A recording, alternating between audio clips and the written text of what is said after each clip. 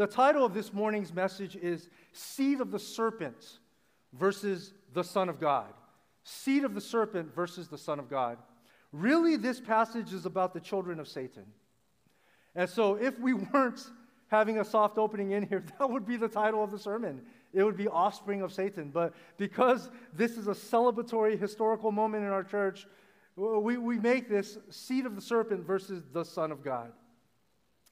In today's passage, we see there are two reasons why Jesus refers to the Jews as offspring of Satan, children of Satan.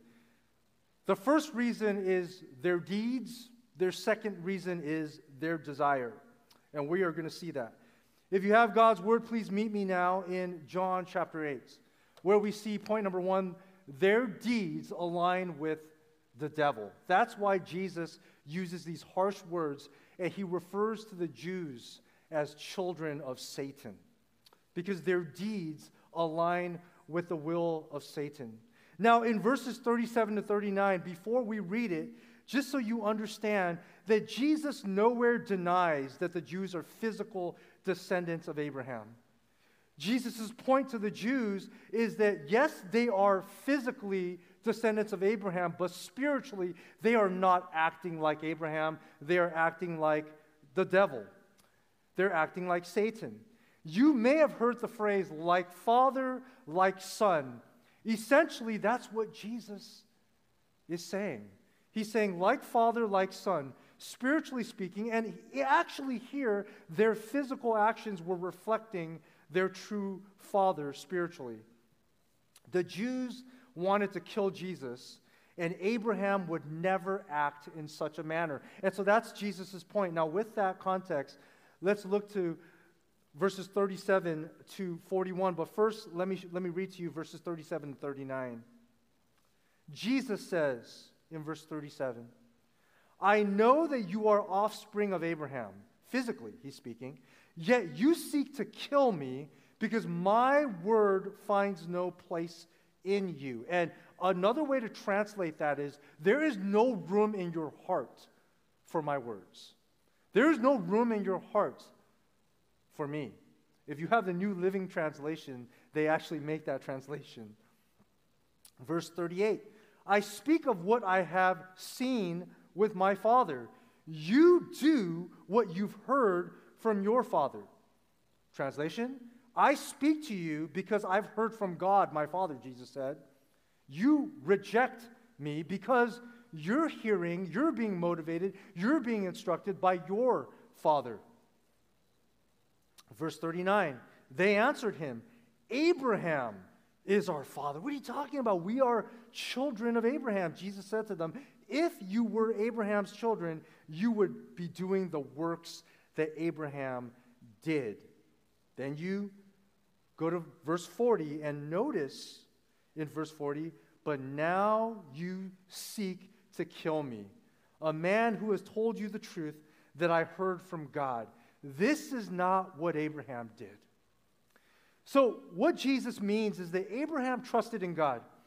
When it came to the promised seed, Abraham trusted in God. Abraham trusted in God's promise. And the promised seed of Abraham is fulfilled in the person of Jesus Christ. Now, Abraham sinned. Oh, he sinned.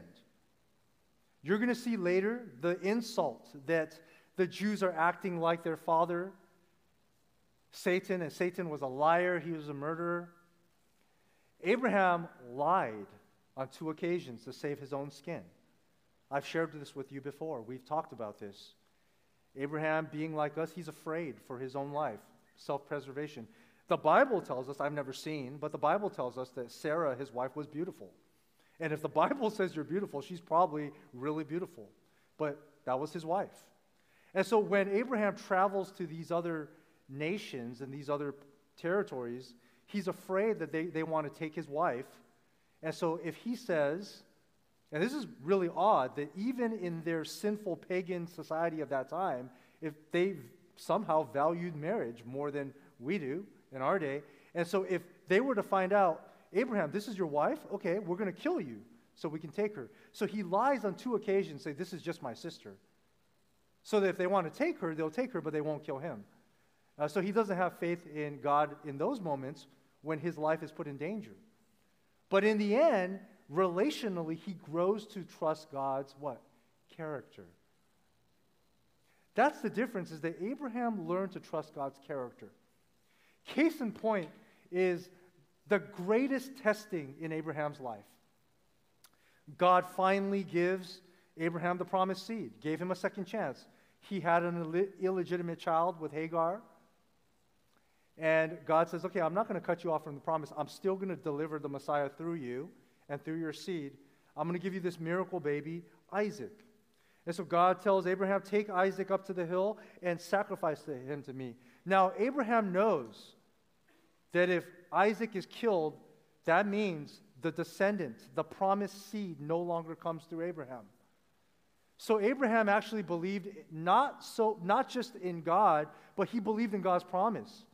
And so his thinking is, God, if you let me kill my son, then you're breaking your promise, and you would not break your promise. See, he trusts not just in the words of God. You believe in the Bible because you believe in God. You believe in the Bible because you believe in God's character. And it takes time to learn about someone's character. And so Abraham had walked with God, sinned against God, broken promises on his end, and realized that even when I am faithless, God is faithful to me. That's what he's realizing. He's learning, even when I break faith, God does not break his promise to me. And so as a result, Abraham takes Isaac as a young man, puts him on that altar and says, God, you're either going to resurrect him from the dead, as Hebrews says, that's what Abraham believed, or you're going to stop me. And so Abraham trusted in God's character, and he learned that. And so Jesus is saying, you are not like Abraham. If you truly loved me, if you as a Jew knew that as many times as you have been proud, arrogant, and faithful, you would know my grace.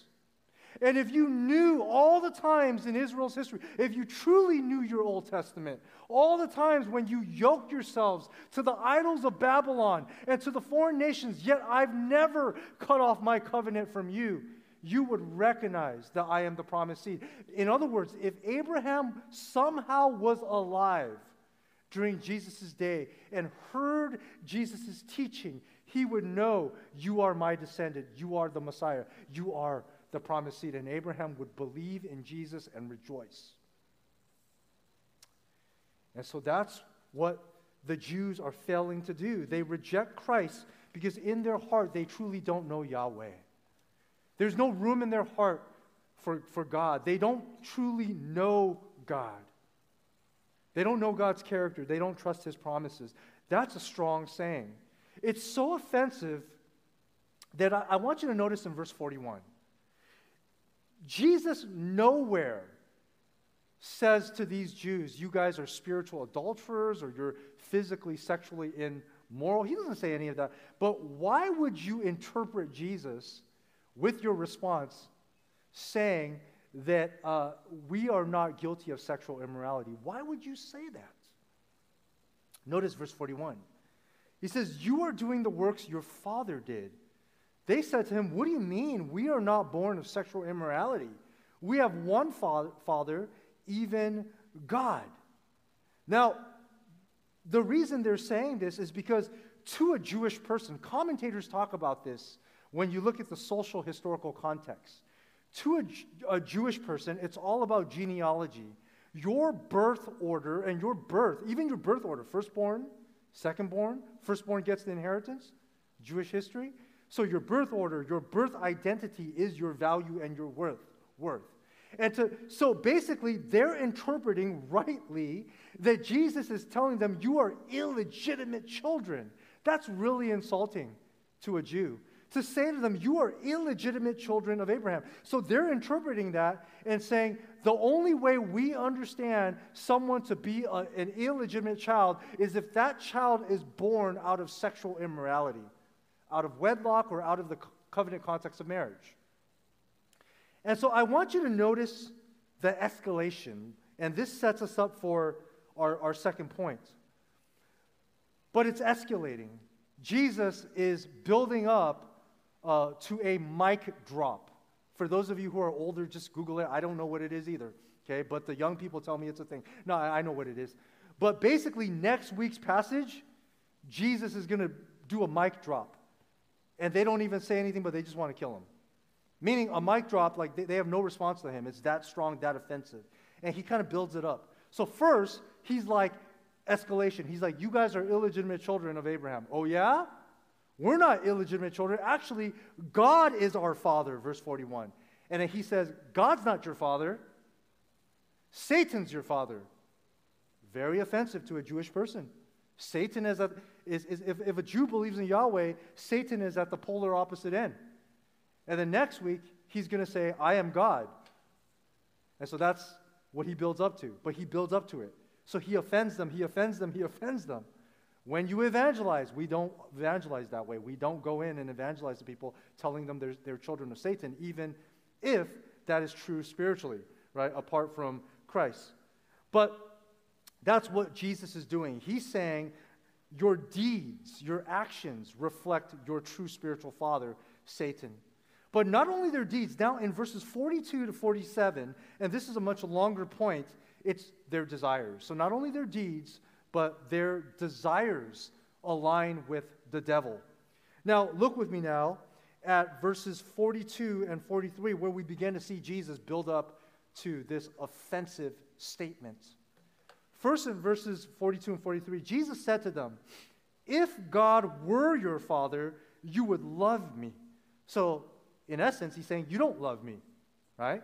He's saying, if God were your father, you would love me.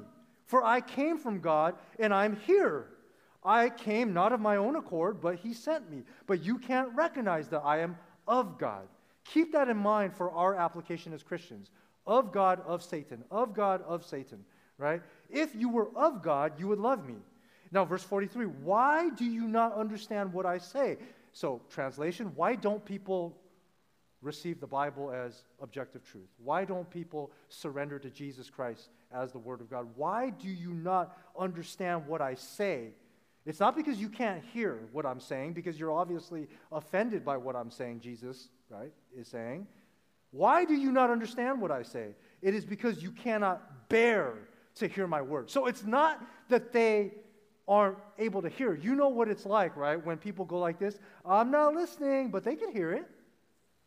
Or someone is saying something to you, you're like, you know what, I'm going to tune you out. So Jesus could be clearer and clearer and clearer, and the more clear he is, the more they reject him. They cannot bear to hear his word. They cannot stand him. And if he is the Word of God, and if they can't stand the Word of God, then they don't love God. That's his argument. But unlike the Jews who reject Christ, those of us who, by the grace of God, are of God, we learn to love Christ like Abraham. And we learn to begin to recognize the Messiah.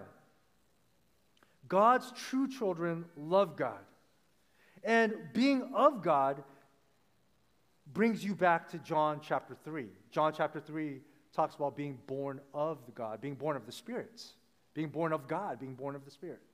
If you are not born of God, yes, sadly and harshly, spiritually, you are born into sin and of Satan. Now, verse 44 makes this crystal clear, and I've highlighted and underlined, I bolded, it's bold on this huge screen behind me, so you can see it. This is a great insult. He says, you are of your father, the devil. I want you to notice, stop there for a second. Even if you look at the Hebrew, when it talks about Satan, a lot of times there's an article. Hebrew scholars, I know there's some of you in here, it's the Satan. I don't know if it's just Satan doesn't have enough dignity to be given a name, or if it's just talking about his function. The devil has a function. He has deeds. He has actions. Everything about the devil is tied to lies and deception. But notice here, it says, you are of your father, the devil. And your will is to do your father's desire. He was a murderer from the beginning and does not stand in the truth because there is no truth in him. When he lies, he speaks out of his own character. You see, character of God, truth, character of Satan, lies. For he is a liar and the father of lies. Wait a minute, like I mentioned, Abraham lied. In those moments when Abraham lied, he was giving in to his true nature apart from God's promise. Our nature, when we are under threat and we need to protect ourselves, is to lie or to twist the truth so we can get out of consequence. But Jesus saves us. Abraham ended up not being a liar. He ended up being a man of truth, a man who believes in God. Now, what is Jesus talking about here? First, in Genesis chapter 3, when Satan deceived Adam and Eve, he did so through lies. So the function of the devil is a liar. He is a deceiver. Everything that Satan does is built on ideas and lies. Satan is a liar. Satan is a liar, and it is a lie that led to the fall of man. Secondly, Satan is a murderer. And what does he mean by that? Because murder, there's physical murder, but there's also spiritual murder. And so what the consequence of the fall is physical death and spiritual death, more importantly, because spiritual death leads to eternal judgment. Case in point, you take Genesis 3, you flip the page, Genesis 4, and the fruit of the fall is a brother kills his brother. Cain kills Abel. Yes, he was Abel. Cain killed Abel because of what? Jealousy and anger. That sounds like Satan to me. Jealousy, anger, murder. Deceived into thinking that God loved his brother more than him. Jealousy, anger, bitterness. These are the marks of Satan in the desire and the hearts of man. The other thing about Satan is that Satan knew his aim. He wanted to spoil the party. He knew that he would be in hell. Okay, so Satan knows once he's cast out of heaven that he would be thrown into hell. So he's thinking, okay, I know that I'm going to hell. My aim in life now, Satan says, is to use my strongest weapon, deception and false ideas, to bring down as many of God's human creatures into hell with me. And so he knows his game. He doesn't know every step of the way of God's redemptive plan, but he knows that he's condemned to hell. Furthermore, he knows exactly how he's going to be defeated, and this is what Jesus is referring to when he says to the Jews, you guys are acting like Satan, you're acting like offspring of Satan, you're acting like Satan's progeny. Now, in Genesis chapter 3, verse 14, the first part of verse 14, after the fall of man, the Lord God said to the serpent, and then if you go down to verse 15, which I have for you, and I've used the NASB 1995 because I want to use the word seed rather than offspring. Both words are fine, but seed just carries a certain meaning to it, right? It says, I will put enmity, meaning I'm going to put constant cosmic warfare and strife between you, Satan, and the woman, between your seed and her seed, the seed of the serpent, the seed of the woman. There's this cosmic battle. Satan knows that there's going to be a seed that's going to defeat him because he says, he shall bruise your head and you shall bruise him on the heel. So this is the idea that there's going to be one day a descendant of the woman who's going to crush the head of Satan and reverse the curse. And you are just going to bruise his heel. So when your heel's bruised, it hurts, but it doesn't kill you. So basically, Satan, you're going to cause some problems for the Messiah and God's redemptive people. But the Messiah is going to kill you. He's going to destroy you. Now, obviously, for those of you who know where I learned my biblical theology from is from Harry Potter, because you see the same thing. You can't kill, Revelation 12, you can't kill the woman. You can't kill the promised child, you kill the woman. Go after, later, and then there's good and evil and all that. And then Harry Potter is a type of resurrection. Come on, J.K. Rowling, I know you read your Bible. And, the greatest sacrifice is a friend who lays down his life for his friends. Anyway, you want to learn about patterns and typology and biblical theology, read your Bible, read Harry Potter. And seriously, you will see good and evil, seed of the serpent, seed of the woman. You will see it. And even the whole theme of a snake, and you'll see it, Voldemort. You'll see it. Anyway, I'm sorry the youth aren't in here today, but that's for them, okay? This is what's happening. Jesus understands what Satan's deception is. I want you to see this pattern. And again, if you've read Harry Potter, you're going to see the same pattern, okay? Satan knows that a descendant of Eve is going to reverse the curse of the fall. And he's going to do it through King's cross, right? So he goes after all of humanity. So right after Genesis 4, Satan is like, there's going to be a human being that's going to defeat me. I don't know who that human being is.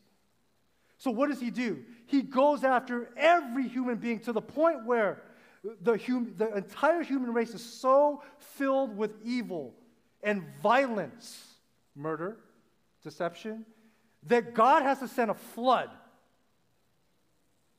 Because Satan goes after everyone. But God preserves who? Noah. Why? Why doesn't God just kill everybody and start all over? Because he promised that it has to be a descendant of Eve, meaning it has to be a human being. So he's going to preserve Noah. After some time, the world is filled with sin again, and God narrows his redemptive plan on Abraham. It says, now I'm going to select you, Abraham, and it's through you that Messiah is going to come. Now, Satan knows that, so Satan goes after Abraham, tempts Abraham, tries to cause Abraham to have that illegitimate child. He does, but Abraham perseveres by God's grace, and he goes after Abraham's children. You look at Abraham's children and their sin and their evil. He goes after them. Satan already has the rest of the world under deception, but he's going after Israel to the point where, remember, murder, violence, okay, so he goes after, so now Israel is in Egypt. And so Satan raises up his seed Pharaoh, and Pharaoh says, okay, I'm going to kill every male child because that seed is going to come and defeat me. But God preserves Moses.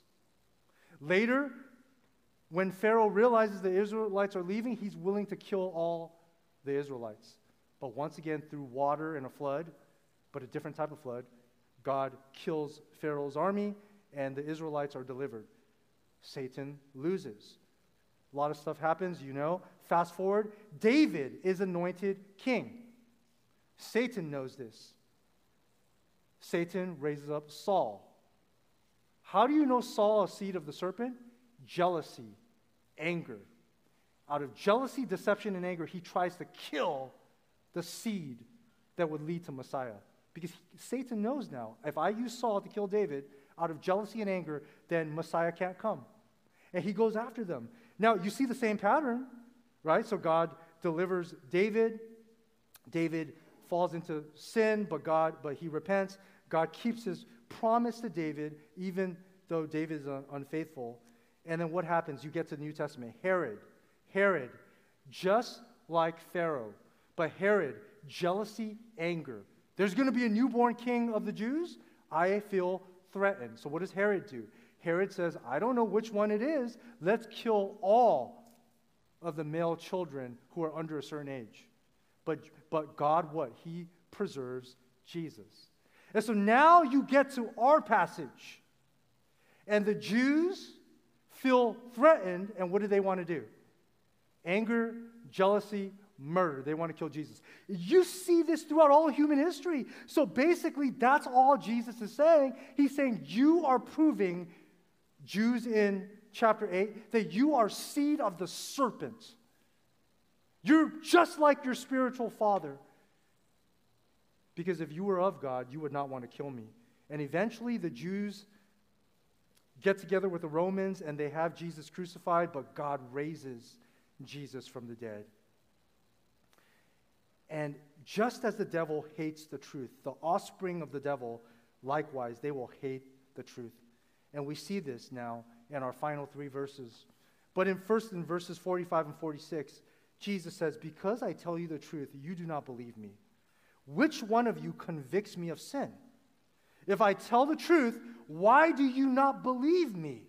When Jesus says, which one of you convicts me of sin? They have no response to that. Jesus is essentially challenging them. Go ahead and try. I am sinless, Jesus is saying. That's a strong statement. They simply reject Jesus and they don't believe him because they're of the devil.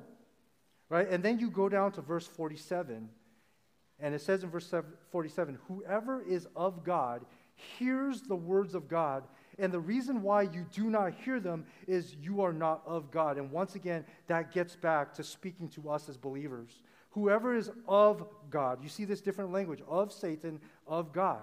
Whoever is of God, whoever is born of God, hears my words and believes me.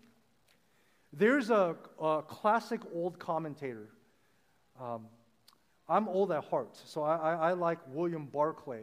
He's a little bit liberal, but his exegesis is really good. And one of his illustrations is he gives, or two that are helpful. He says, imagine that you're tone deaf, but you listen to music. You still hear the sounds, but you won't be able to hear the various tones enough to hear the full sound of the musical production. He says, if you're colorblind, you can still see. If you're colorblind and we put up an image, you can see that it's a picture. You know very clearly that it's a picture, but you're not going to see various colors and nuances to see the picture in its full definition. So people who are not born of God, they hear the gospel. They hear the word of God. The Jews they hear the words of Jesus. They're offended. It's not that they don't hear. It's not that they don't listen. They hear enough that they're offended by it. But they will not believe. They will not come to truth because they are not born of God. And when you see that concept, it tells you that even if,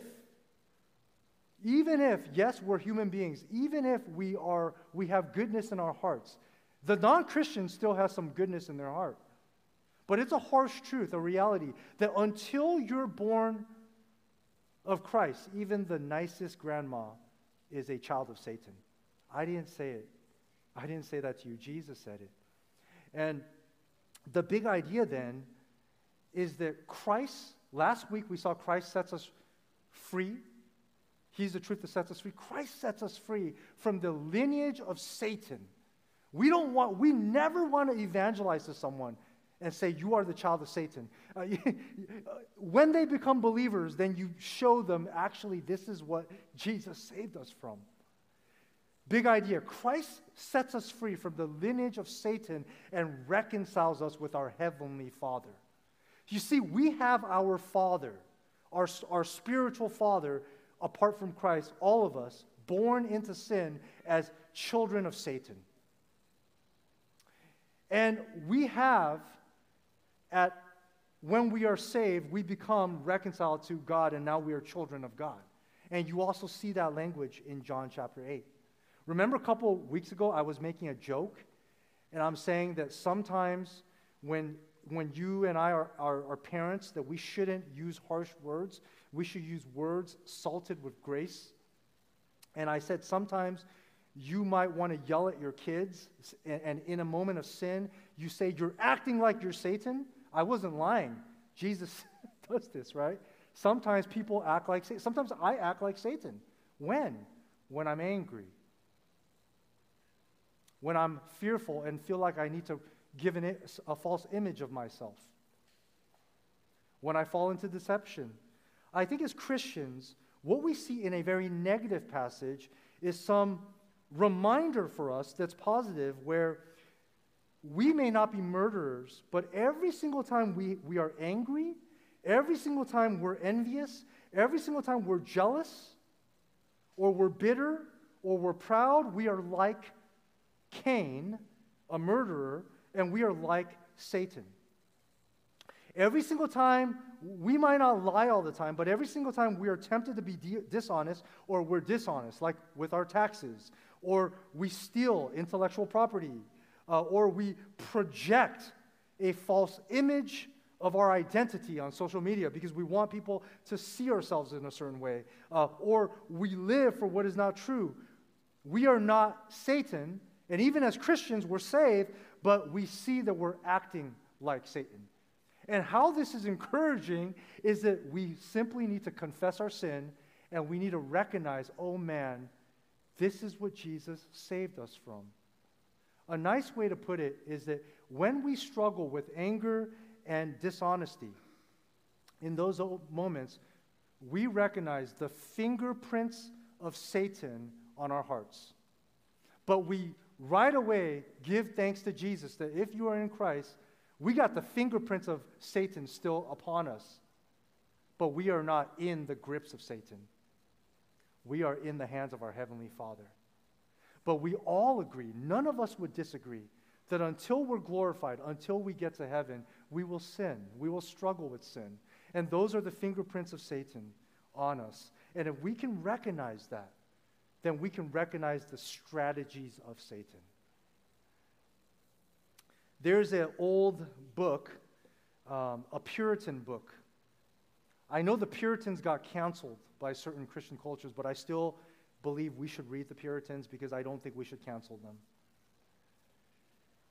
The Puritans, there's a book by Thomas Brooks, Precious Remedies for Satan's Devices. Buy the book. It's a little tough to read. It's lots of outlines. It's in like old style writing. Precious Remedies for Satan's Devices. Read that devotionally. And it just takes you through and really shows you how Satan operates. And you will see at the end of the day how he operates is to convince you that you're not a murderer, you're just angry.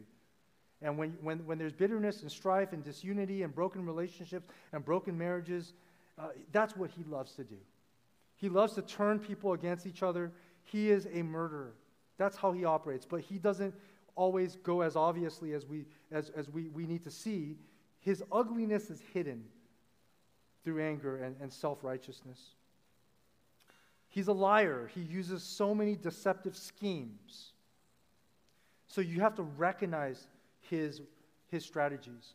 But I will say to you, based on Abraham as our example, the greatest way to guard against error and falsehood, the greatest way to recognize Satan's strategies from what God is doing, honestly, is not so much to recognize Satan, but to recognize God.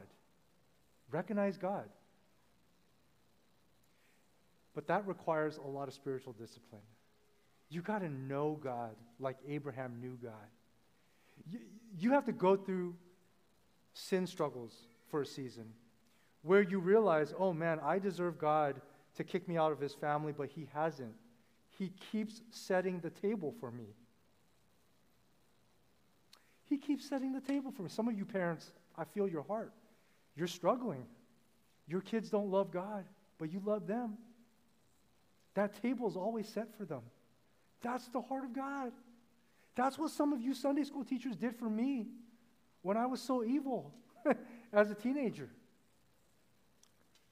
God, you recognize God, not Satan.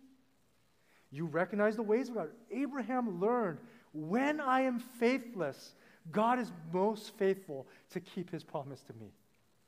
And so when Satan tells you, look, you're too sinful for God, you're too shameful for God, you got to block that out and run to your Father.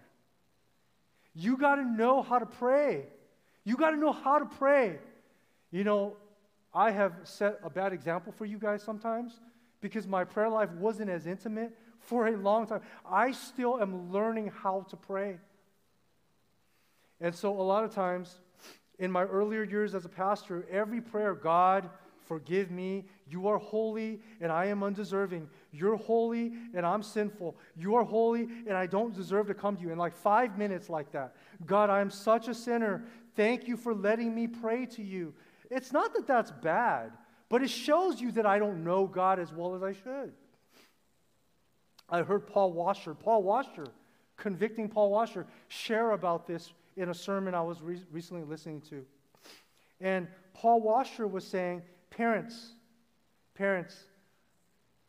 what if your children came to you and said,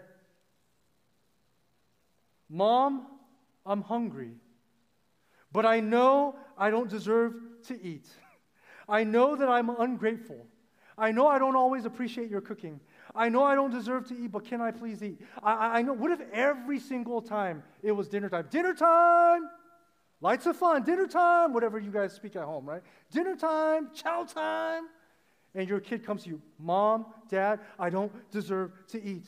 I am such a sinner. You are so perfect, Mom. It starts, let me adore you. Let me confess my sin. Let me give thanksgiving. Now, let me give you supplication. Now, I still don't deserve it. What would you say? Stop it, close your mouth, sit down, eat. So now I still pray that, I pray differently. Just this week, I was like, God, I'm so stressed out about Sunday. I feel so horrible for some of our teams.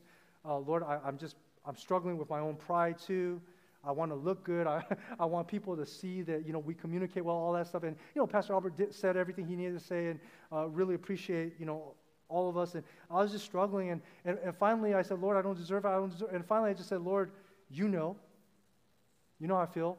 Recently when I pray, I pray as if when I go to the Lord that I'm sitting right next to the Father. And I just say, hey, Dad, hey, Abba, thanks for setting this table for. I'm not being disrespectful to God. It's just, I'm learning more and more about what it means to follow God.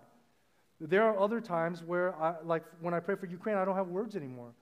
So just like some missionaries teach you to pray, like someone like Paul Washer, they might say, there are certain moments where you tell God specifically, God, I'm telling you everything you already know because I need to hear myself confessing that to you, that I don't trust you. So I'm telling you everything you already know. God, I'm so stressed about this. I'm so stressed about this.